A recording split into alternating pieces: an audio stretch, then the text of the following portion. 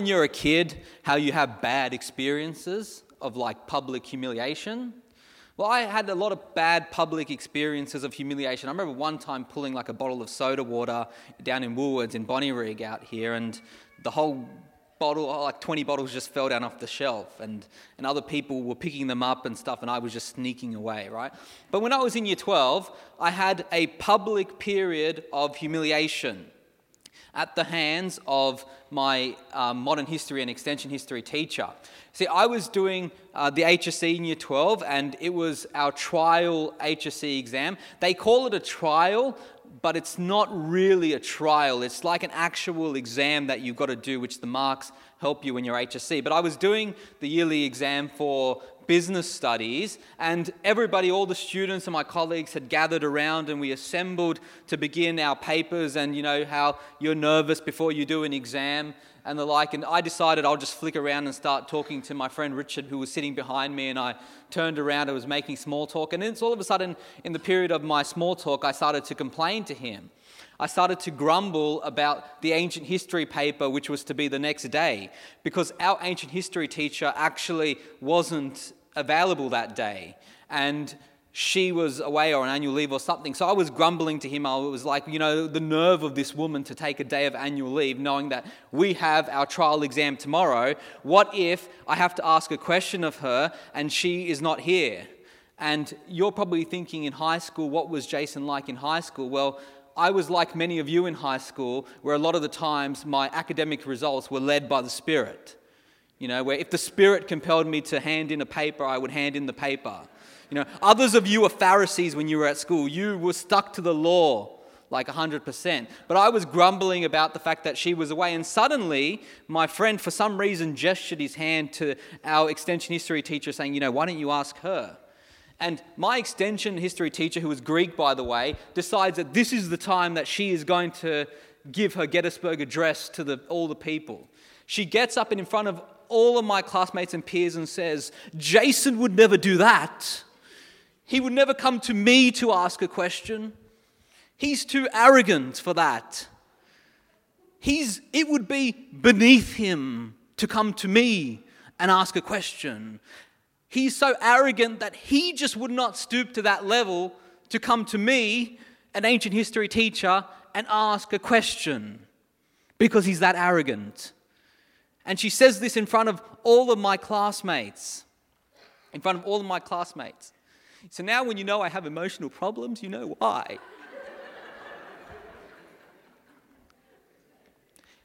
You have spoken arrogantly against me, says the Lord.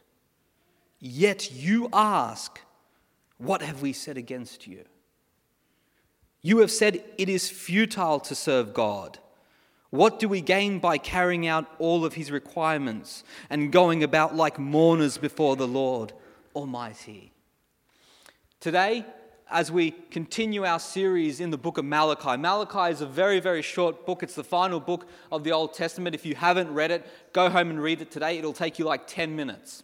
It is a fantastic book. As we continue our series in Malachi, looking at God's preparation for the harvest, we know that obviously in the Old Testament times, people were predominantly an agricultural-based society. The whole economy was reliant on agriculture. If you had a series of droughts or bushfires like we're going through, that affected every person in the community. The ripple effects led to famine, disease, and great death. So the harvest was a critical period of the year. It was a period in which people would go out and celebrate as they reaped in the wheat, as they collected the grains, as they collected the fruits. And it was a big time of communal celebration, because it literally meant that for another year, people wouldn't starve. And obviously, they were essentially reliant on God to send the rain. In ancient Egypt, if the Nile didn't flood, it would lead to years of famine, like we see in the book of Genesis. The harvest time was a period of celebration. But the people in Malachi's day held out a period where they knew there would be a great celebration, a great spiritual harvest. Every year when they celebrated the literal harvest, the physical harvest on earth, they held out hope that God would do a great spiritual harvest in which he would reconcile his people to themselves after centuries of oppression. And this is where this biblical metaphor of the harvest came from. But it's important that we note today as Christians, when we speak about the harvest, that we know that sometimes for God to prepare our hearts for the harvest, He must take us through a period of drought spiritually sometimes. He must take us through the famine. Remember that when Jesus opened the eyes of the blind, for them to experience their harvest of spiritual sight, they had to go through a season of actual blindness. When Jesus cleansed the leper and gave them the great spiritual harvest of being disease-free, those people still had to go through a period of being lepers. And in the book of Malachi, as God brings 6 grievances before His people, for God to prepare their heart for the harvest to come, He has to take them through a great period of pain. And just like for myself, in that business studies exam, when my teacher held up my arrogance before the people and held it up for public shame, God has to hold His people up here and expose their arrogance in order for Him to take them through the harvest. Do you follow? God at times, as He prepares your spiritual heart and my heart for the season to come, sometimes He has to hold us up and hold us accountable to our arrogance. And these people, these Israelites, who for centuries had gone through oppression and exile as a result of what their forefathers and mothers had done in sinning against the Lord, had come back to the promised land. They had come back, a new generation of them. And as they built their temple, as they rebuilt their lives, another generation, the children who hadn't grown up experiencing the same suffering and the same torment, were very tempted in life to be arrogant because they didn't go through the same prosperity and hardship. They didn't go through the same hardship as their parents. They became arrogant. And God holds them accountable to their arrogance. And you know, sometimes publicly how a celebrity or a politician will make a stand, say something on Facebook, and everybody rallies in the comment section and agrees with them. That's what's happened in the book of Malachi. There have been key leaders who have gone out and said how it's worthless, it's futile to serve God. And the people have rallied behind these great speakers, and God has now brought them to account through the prophet Malachi. The prophet Malachi is probably the most relevant book of the Old Testament to us today. Because the people in Malachi's generation who God brought to account for their arrogance are the closest things that we have to our own lives today. We're in similar positions. And I just want to say a couple of things to you today as we talk about the power of our words and the importance that our words have in our preparation for the harvest. I want to say a couple of things. The first thing is this: your words reveal the contempt found in your heart. Your words reveal the contempt found in your heart. When we speak about a person who's arrogant or conceited, we're talking about a person who has an inflated ego. They are the center of the world. The universe revolves around that person. We must point out something really powerful here in God's criticism of His people. When He says, "You have spoken arrogantly against me," He uses a unique word. The same word is used to describe the heart of Pharaoh in the book of Exodus. You know, when God said that Pharaoh had a hard heart, that is the same word that God now uses of His own people. When God calls the people arrogant, this is the same arrogance that He declared Sodom and Gomorrah were guilty of in the Old Testament. So what's God saying to His people? You have become like Pharaoh was towards me. Like the people of Sodom and Gomorrah were like towards me. That's how you have become. He could have said to them, "You have spoken with a hard heart against me." That's what He could have said to them. How can a people be so bitter in their words towards God that their heart becomes so hard that they actually become like the people of Sodom and Gomorrah? But the truth is The truth is, just like the religious teachers in the days of Jesus when they rallied the people against Jesus and called for Pilate to crucify him, that's what the people in Malachi's day have done. They have rallied the people with such an arrogant spirit that they have become contemptuous. They have begun to detest God himself and have spoken words of arrogance with a hard heart against him. And the truth is that every single one of us becomes arrogant at times before God, do we not? Every single one of us at times hardens our heart towards God, just like the people in the Old Testament did, just like people in Jesus' day did. The words of arrogance that you and I speak against God, against in our prayers and in our actions, all come from the hardness of heart that we have inside of us. Maybe your hardened heart is a spirit of sexual sin. Maybe you've fooled yourself and your spirit into believing that your body is your own possession and it doesn't belong to the Lord, so you can live as corrupt of a life as you want. Maybe you've been arrogant in your finances towards God, building up your own material possessions rather than investing in the kingdom of God. That is arrogance. Maybe you've become arrogant towards God in the way that you have prioritized advancement in your career. You've made all your time about yourself rather than service to God. Maybe you become arrogant in spirit through a relationship that you have prioritized over God. Maybe you've said to God at times, my relationship with this particular person who is not right for me is a relationship that I will prioritize over you. But the Bible time and time again warns us against arrogance. It warns us against pride. Let not the wise boast of their wisdom, or the rich or the strong boast of their strength, or the rich boast of their riches. The Lord Almighty has a day in store for all the proud and lofty, for all that is exalted, and they will be humbled. God opposes the proud, but shows favor to the humble. The Lord detests all the proud of heart. Be sure of this, they will not go unpunished. Pride goes before destruction, is the famous proverb. Even the great King Nebuchadnezzar, with all of his arrogance, with all of his boast, building a statue in honor of himself, God brought his arrogance down. And Daniel says, but when his heart became arrogant and hardened with pride, he was deposed from his royal throne and stripped of his glory.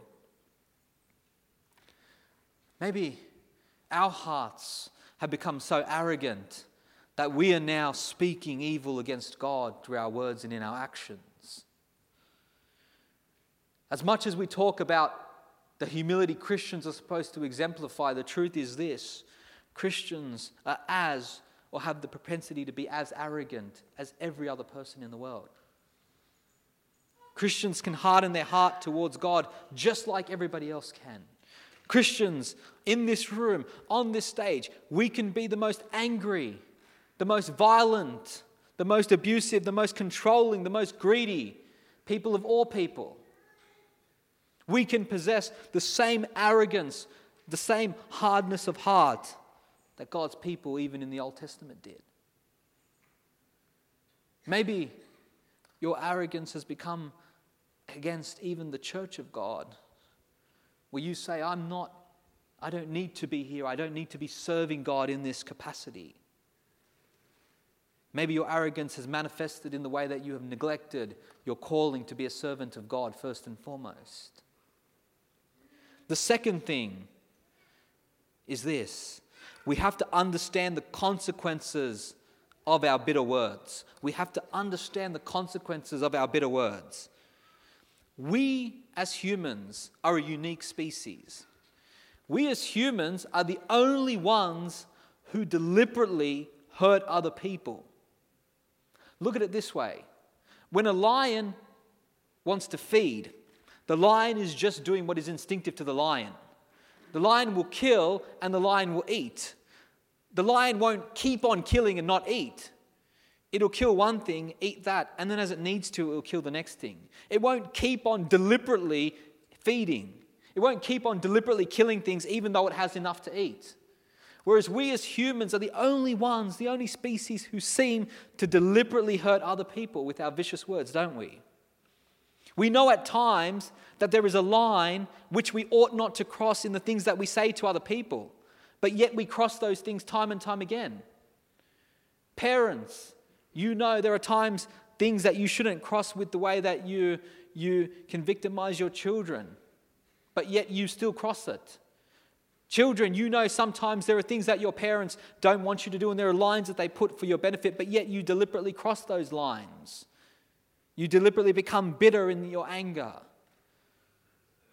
Sometimes there are family, friends, and relatives who we have not spoken to in years because we know that we said something deliberately which crossed the line. Our bitter words have consequences, don't they? And I want you to draw very close attention to the bitter words that God's people say to God in their arrogance. They say, it is futile. It is futile to serve God. It is futile to serve God.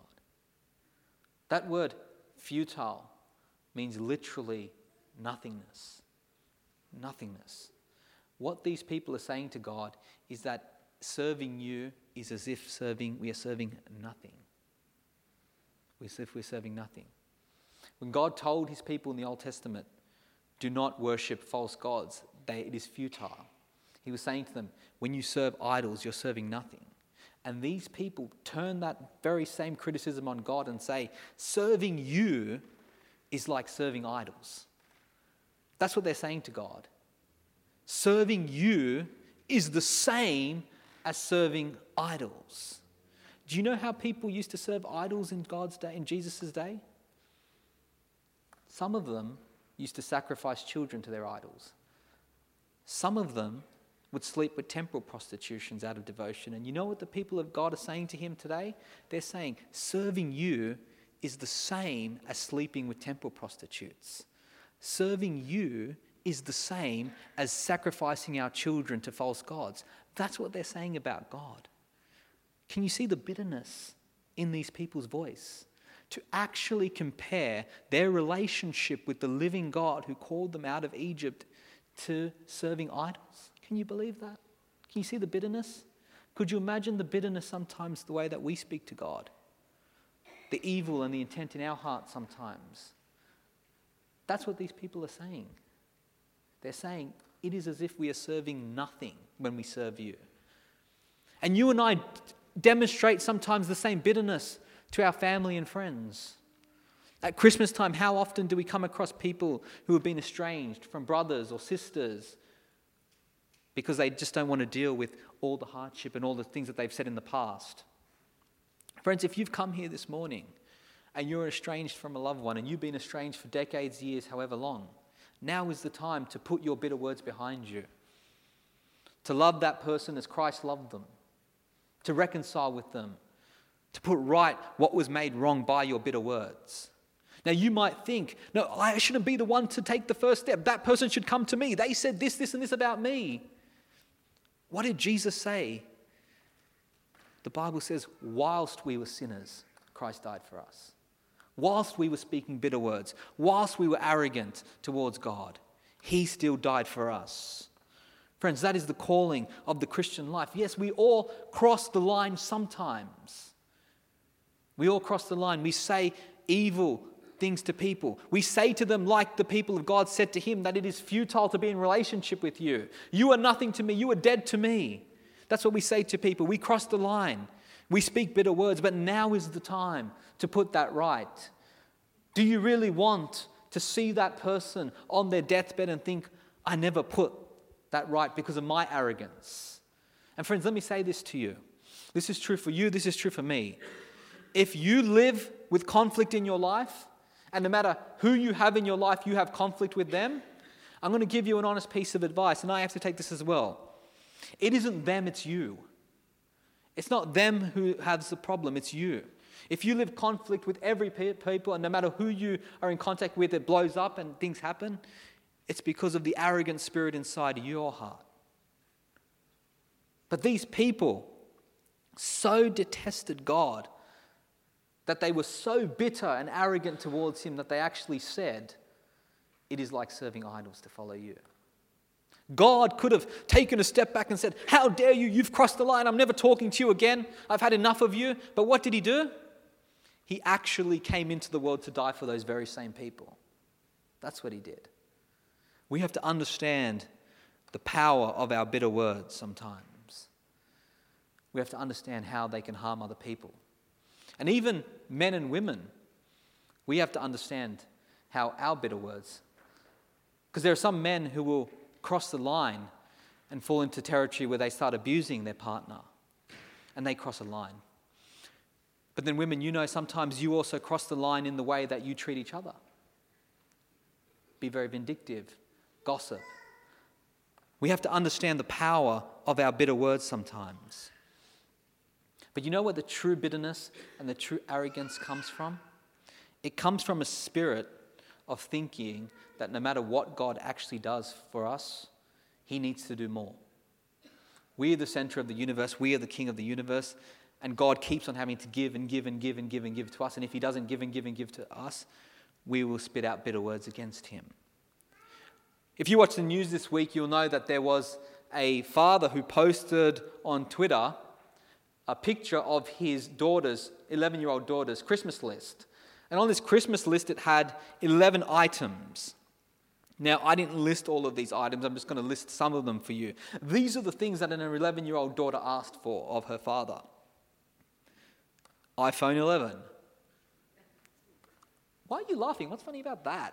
What child has not come to their parent and asked for an iPhone 11? What person has not come to their boss who might be sitting in this room and asked for an iPhone 11 for Christmas? AirPods, new MacBook Air, a bunny rabbit. Now, when I first heard a bunny rabbit, I thought it was like some sort of new technological device, which I had no idea. She actually meant a bunny rabbit, right? Because she later on in the list asked for clothes for the bunny rabbit.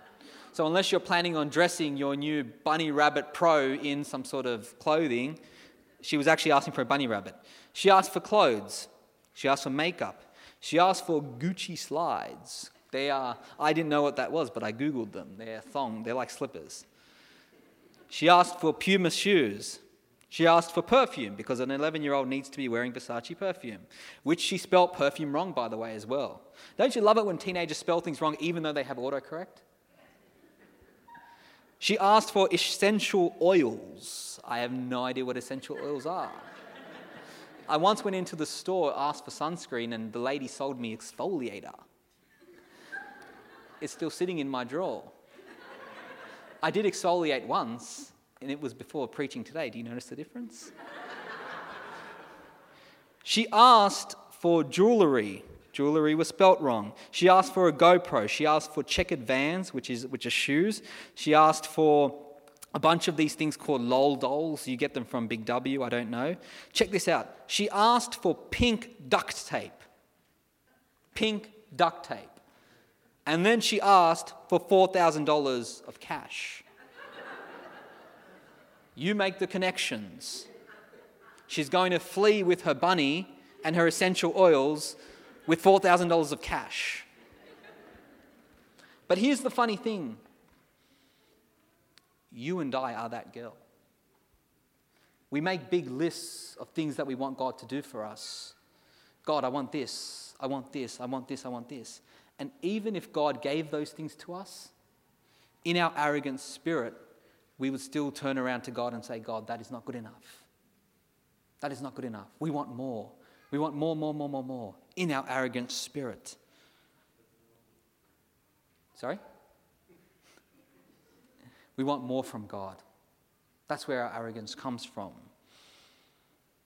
Imagine how much pain God must have felt when, after giving his people all of the blessings that he had given them, giving them an opportunity to be in relationship with him, they still turned around to him and said, it's nothing to serve you, with bitter words. Imagine the pain in the heart of God when he had to go to the prophet Zechariah and say, tell my people, if they don't want to be in relationship with me anymore, give me my 30 pieces of silver and send me on my way. We can be like that toward God. We can neglect to love God faithfully and speak bitter words of complaint and grumbling towards him and say metaphorically to God, God, we don't want you anymore. Here's your 30 pieces of silver. Go on your way. Go on your way. Jesus could have been the most arrogant person on the planet. He was the only person who lived a morally perfect life. Yet he did not hold that up to the world and say, look at how good I am. Give me everything I ever wanted.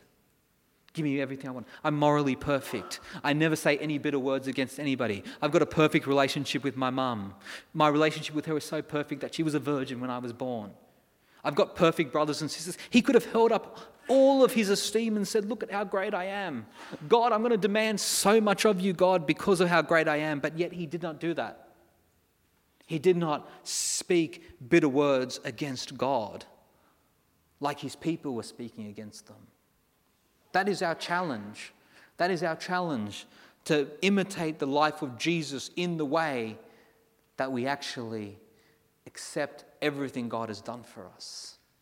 And as I've said before, if the death and resurrection of Jesus is not good enough for you, if you and I are so arrogant in our life that the death and resurrection of God is not good enough of a gift of salvation for us, nothing God gives us will ever be good enough for us in life. Nothing, if we're that arrogant. Can I close with this story? I think it would be appropriate to close with this story because the book of Malachi, as I said, the generation living in Malachi's day are the closest thing that we have to ourselves. The closest thing we have to ourselves. Now more than ever, there is a call on God's people for the harvest to happen, to practice the great proverb that Solomon gave his people: righteousness exalts a nation. Righteousness exalts a nation. For God's people to be prepared for the harvest in the book of Malachi. For them to be the ones who God was going to send that great messenger, John the Baptist, who would be the forerunner for Jesus. They needed to understand righteousness exalts a nation. You see, God didn't just say to the prophet Malachi, yell at these people, tell them how dare you be arrogant. No. He told Malachi to bring them back to me because I am preparing them for the harvest that is to come. Call them back to that great proverb, righteousness exalts a nation. And now more than ever, we need to practice that mantra, righteousness exalts a nation.